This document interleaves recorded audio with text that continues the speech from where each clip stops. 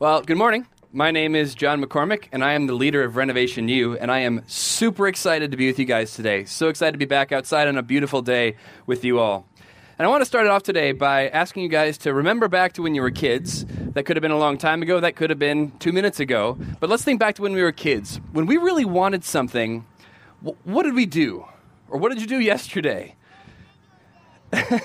You might say something like, Mom, I really want this toy from the toy store. Or, Dad, just one more brownie, please. And we ask and we say, can we have that stuff? And if we're really clever, we'll wait until our parents are in a really good mood and then ask, because we know it increases the chances of getting what we want. And what do your parents say when you ask for something most of the time? No. No, they don't say no, really? You got to be kidding. Yeah, sometimes our parents say no. But what if you really, really want something? Like you just have to have it. It's that new video game, or it's that new skateboard, it's that new whatever. What do? Do you just ask once and then give up? No, you keep asking, right? You keep asking and asking and asking. And parents, what do? We say no, and then the kids wear us down, and then eventually we say yes, right? That's how it tends to work. Because the constant asking gets us to the point where we say, fine, you can have it, just stop asking. And we get worn down by that. And as kids, we learn that persistence can actually be the key to getting what we want or what we need. Just keeping asking over and over again. Now, before I go on today, kids, so the parents don't get upset with me, the Bible says to honor your father and mother, and that means listen to them when they say no and be kind about it. But this kind of persistence we want to talk about today, you guys are the ones that remind us of this, which is awesome. And actually, Jesus talks about this kind of persistence too. Today in our passage, Jesus is talking to his disciples about why it's important to be persistent sometimes. So we're going to be looking in Luke 18, and Jesus is telling us a parable about a very persistent person. I'd love for you to follow along with me today, so if you got your Bible with you, go ahead and pull that out and open up to Luke 18. Or if you've got your smartphone, you can go to the Renovation Church app and tap on Outdoor Services, and the verses will be there for you as well. So we're going to be reading in Luke 18, starting right at verse 1. Let's read that together. So it says, Jesus told his disciples a parable to show them that they should always pray and not give up. He said, in a certain town there was a judge who neither feared God nor cared what people thought. There was a widow in that town who kept coming to him with the plea, grant me justice against my adversary. For some time he refused, but finally he said to himself, even though I don't fear God or care what people think, yet because this widow keeps bothering me, I will see that she gets justice so that she won't eventually come and attack me.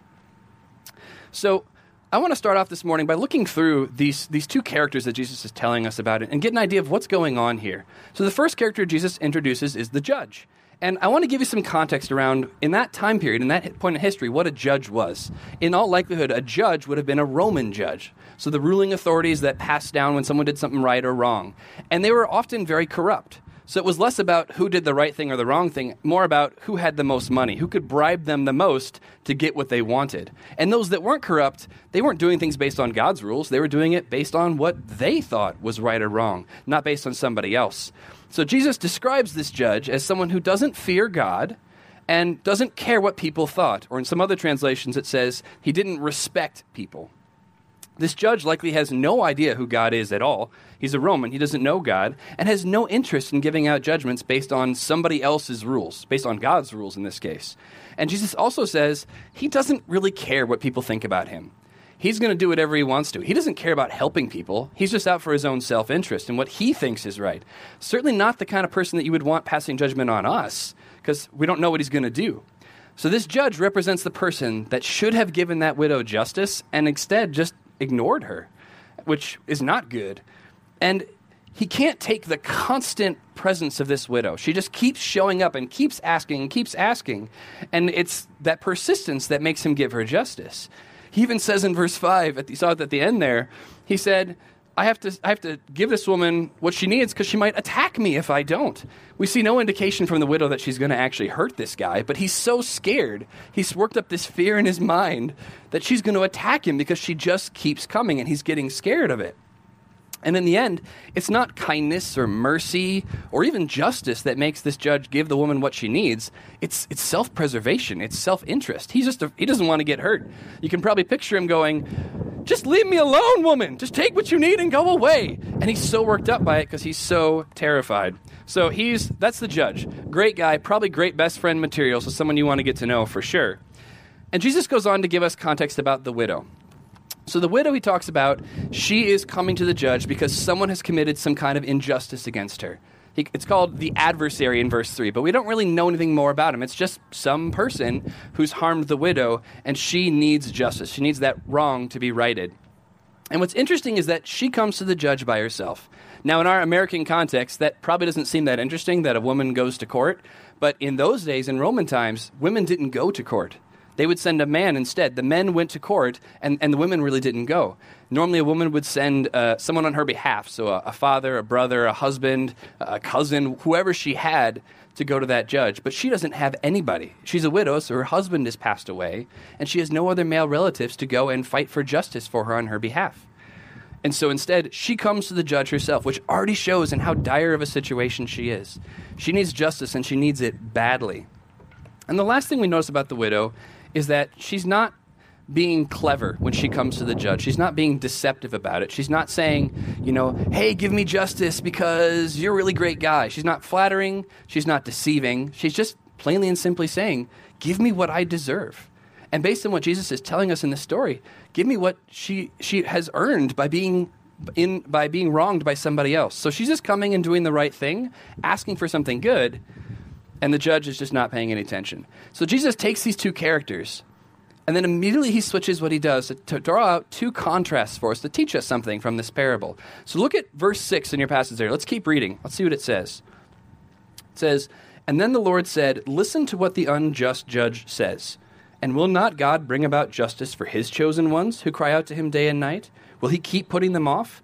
I tell you, he will see that they get justice, and quickly. However, when the Son of Man comes, will he find faith on the earth?'" So the first contrast we have is that Jesus is contrasting the judge against God. And he shows that the judge is evil. He's not good. He's not giving justice. He's just being self-interested.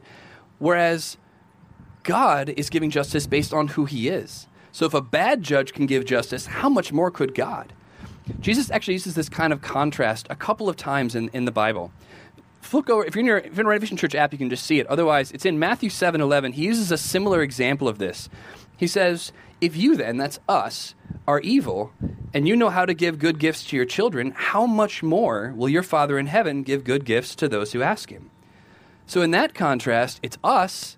We're sinful people. We're messed up people, but we still give good gifts to our children.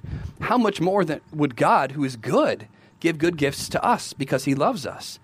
And in this case, the judge is bad, but God is good. It's the same sort of contrasting and showing us that God is even more so going to exceed what we humans would do because he loves us, because he's good, because based on his own character, he loves justice. He loves giving good things to us because he cares about us. And in contrast to the judge, we should feel 1,000,000 times more comfortable coming to God with whatever we need because he's good and because he cares about us. But let's get really honest for a moment. And I want to ask you guys a hard question. Do you see God this way? Do you see God as this judge up in the sky who has to be harassed and bothered into helping us? Who just does stuff to get us to leave him alone? Or do you see God as Jesus sees him, a holy, loving God who cares for us and provides for us because he loves us? Which way do we see him? And I think the answer is, unfortunately, we see him more often as the judge than we see him as Jesus sees him. It's a hard thing for us because we make requests of him and we don't see him respond right away or in the way that we want him to. And so we think, maybe he's not listening like the judge. Maybe he doesn't care like the judge. And that makes it hard for us to follow him and trust him with everything we need. If you ask somebody for something and they don't give it, it's hard to trust that person a second time. And as Americans, we have this mindset, this consumeristic mindset that says, if I don't get what I want the way I want it right now, that person doesn't care or that thing isn't good. And what what Jesus is showing us is that we need to resist that. He says God is swift to respond. Just because he seems slow, it's because of our perspective. To us, we want it right then, but God might say, no, not right now, tomorrow or later, because his timing is better. He promises to give us what we need if we would only wait for him. And I want to clarify that just slightly, because it's not about God's going to give us whatever we think we need. He's going to give us whatever he knows we need, right? We think we need things all the time that we don't actually need, and God knows what we need, and that's what he promises to give us. Now, on the other side, Jesus is also drawing a comparison using the widow, and that contrast is against us. That widow, we see, is persistently asking the judge for what she needs. She has faith that justice will be done if she just keeps pursuing it. She has hope that she is going to get what she needs. But we got to be honest with ourselves and ask this question: when was the last time I or you or anybody persistently asked God like this? When was the last time you just kept banging on the door of heaven asking God for what you needed? When was the last time you approached God like a child, like a kid, that just said, I need this, I need it, I need it, I need it? If we're honest with ourselves, I think for most of us the answer is probably never, right? Maybe in a situation where somebody was dying and suddenly we're like, oh God, please no, this person needs to live. Save this person, please, I beg you. And we're persistent in that moment. But in everyday life, probably not. Now, if you do this, that's awesome. Keep doing it. That's fantastic. But for the rest of us, this passage should hit us in the chest. This should be a wake-up call for us. Jesus, 2,000 years ago, talking to his disciples, knew that this passage would apply to them and to us. It's still relevant 2,000 years later because we fall into the same traps that they did. We fall into the same mistakes, and we don't keep asking. We don't listen to this parable. In fact, we often just gloss over this parable when we read. We go by it quickly. And Jesus really drives this point home with us, that we need to pay attention. Look at the second half of verse 8 at the end of this passage. Jesus says, however, when the Son of Man comes, will he find faith on earth? If you remember, the Son of Man is just another term for Jesus, another name he gives himself. And he's using hyperbole here when he says this. He's exaggerating, because we know from the Bible there will be faith on earth at the end of all things. But what he's saying is the kind of faith that he's looking for is really difficult. It's hard. It's work. It's not something that just comes naturally. It is a challenge for us because we don't like it. Our pride says, I don't need anybody else. I can do it. It's the American way. Pull yourself up by your own bootstraps, which makes no sense because you can't. Never mind. Anyways, we can't do that, but we want to. We desperately want to rely on ourselves. And God says, no, that's not the way it works. And we have to let go of our pride and ask somebody for help. Ask God for help. But it's a challenge. And so the question is, Jesus, what do we do? How do we do this? What's the mechanism for this? And it was in verse 1. Did you catch it? It was the very first thing Jesus said. Let's look at verse 1 again. It says, then Jesus told his disciples a parable to show them that they should always pray and not give up. The way Jesus wants us to live is to keep asking God for what we need. We need to be persistent in how we go to God, to the point of, if it were possible, to annoy God and just keep coming to him and say, God, I need you. I need this. Please help me, save me, provide for me. Whatever that need is, we have to keep coming to him. And if you pray like this, it will change your life. I'll give you two examples as to why. The first one comes from an amazing man of faith named George Mueller, who David's talked about many times at Renovation Church. This gentleman lived in London in the 1800s, and he created 5 orphanages over 44 years. And in those 44 years, never once did he have to ask anybody for anything. This guy wasn't rich. He didn't have amazing connections. He just prayed like a crazy person, or really prayed like what we're supposed to pray like. It seems crazy to us, but that's what we're supposed to do. And not once in 44 years did he ever lack anything. They had food and water. They had milk. They had clothes. They had everything the children needed because George Mueller prayed. Another great example from the Bible, the prophet Isaiah in 2 Kings 20.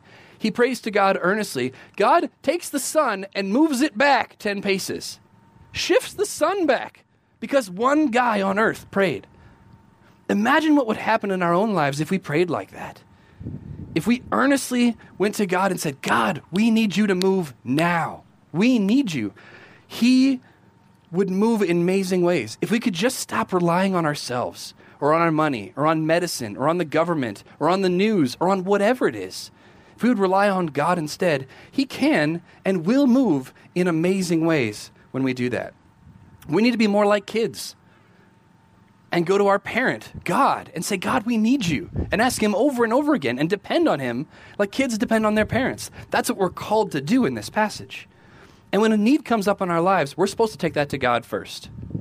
Before we try to solve it ourselves and just deal with it, or before we go to somebody else and ask for advice or solution, we go to God. That's what Jesus tells us. We go to God. And we have to persistently go to God. That's what this passage is all about. Keep asking. And throughout history, people have misunderstood this, unfortunately. A great example is monasteries. People thought that this passage was a call to, we need to pray literally every second of every day for the rest of our lives. Praying as much as you can is good. Pray as much as you can in your life. God wants to talk to you, but we're also called to take care of one another and love one another and tell people about Jesus and all these things we're called to do in the Bible, and you can't do that if you spend every second in prayer. So we're not supposed to isolate ourselves and just pray for the rest of our lives, but we're called to pray a lot. And the second trap we fall into, and that people have fallen into throughout human history, is that if we don't get what we need, it means that God isn't answering us, that God isn't listening, God isn't speaking back to us. But sometimes he says no, right? Our parents say no to us as kids. God says no to us sometimes too.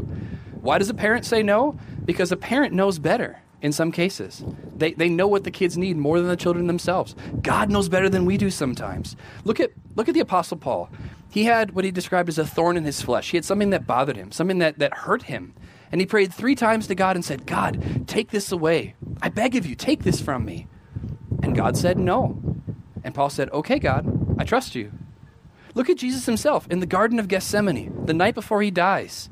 He says, God, if there's another way, I don't want to die. But not my will, but yours be done. And God says, no, Jesus, this is the only way. Jesus says, okay, I'll do it. He's content in that. And when it's a no answer, it doesn't mean God doesn't love us. It means that God has a different plan. God has something else we need in mind. And when we hear no, what we should do is pray persistently for God to help us be okay with no. As Americans, we're terrible with no. We need to learn to be okay with no. We need to pray persistently, God, help me be okay with no. And so I'm gonna end up today giving you 3 guidelines that will help us pray the way Jesus is calling us to pray in this passage. The first one is setting consistent prayer times is critical. It is so critical. Look at Daniel in the Old Testament. He prayed 3 times a day, no matter what. He was going to be thrown in the lion's den and be eaten by lions, and he keeps praying. He says, I don't care. I need to pray. Look at King David in the Bible. He says, I'm going to pray in the evening, in the morning, and at noon. Because he needs God. He's on the run. He needs God to protect him. He's always praying consistently. And we need those times where we can sit down with him and say, God, I just need to talk to you. I need to share where I'm at. I need to explain what's going on. I need you, God. And do those deep prayer times. That's number 1. The second one is we need to live in a mindset of prayer. What's a mindset of prayer? This is really well modeled for us by Nehemiah in the Old Testament. Nehemiah in chapters 1 and 2, he spends the first chapter praying to God, saying, God, I need you. God, please bring back Jerusalem. It's been destroyed. And he just earnestly prays to God. And then in chapter 2, he goes to the king. And the king says, Nehemiah, what do you need? And what does Nehemiah say? He says nothing. He prays. He stops and prays for a split second before he answers the king and says, probably, God, I need you right now. Please help the king be favorable. And then he responds to the king. He stops in the moment. He has a mindset of prayer that whenever something comes up, he's praying. At a moment's notice, he's ready to pray. We need to be ready to pray at a moment's notice. Whether it's a quick flare up to heaven in a moment of need, God, I need you right now, or a deep prayer time, we need to be ready all the time to pray, no matter what happens. And the third thing is, we have to persistently ask God for what we need. We've heard it in this passage. We have to just keep banging on God's door until he responds, until he gives us some kind of answer. The famous preacher Charles Spurgeon had a great analogy for this. I thought it was really good. He said, when we pray, normally, we go up to, it's like someone who goes up to a door and knocks once and then walks away within 2 seconds after not hearing a response. That's how we pray. God, I need something. Nothing. Okay, I'm going to walk. You have to wait for the person at the door to respond, right? You got to give them a minute to get there so they can actually respond. And we need to do the same thing with God. We don't just ask once or twice. We keep asking until we get some kind of response from God. We don't give up. And if we follow those guidelines, if we can maintain a life of prayer like that, if we can be persistent in chasing after God, whether it's a 5-second prayer or a 2-hour prayer session or whatever, he promises to respond to us. Even better, Jesus says he'll be swift in response. And we've got to seek after him in that way. So my encouragement to you is seek after God in prayer. Make it a part of your everyday life. Whether it's 5 seconds or 5 hours, do both. Mix it up. Do many things, but seek after him. And you will receive what you need. Not necessarily what you think you need, but what God knows you need. He will give it to you. And Jesus promises in this passage that he will respond to you swiftly. He will not delay in responding to you. So let's together as a church pray to God and trust him and seek after him. Let me pray. Father, I just thank you for the chance to come together today and learn about prayer and learn about how it matters and learn about how good you are and how much you love us. Lord, I just ask that you would give us a mindset of prayer. Help us to pray morning, noon, and night. Help us to pray in the moment like Nehemiah. And I just ask that when we pray, you would respond, Lord, that you would surpass our expectations with showing us how much you love us and how good you are. May you move in our lives and help us to trust in you, and may we find peace in what you have for us. I pray all these things in Jesus' name. Amen.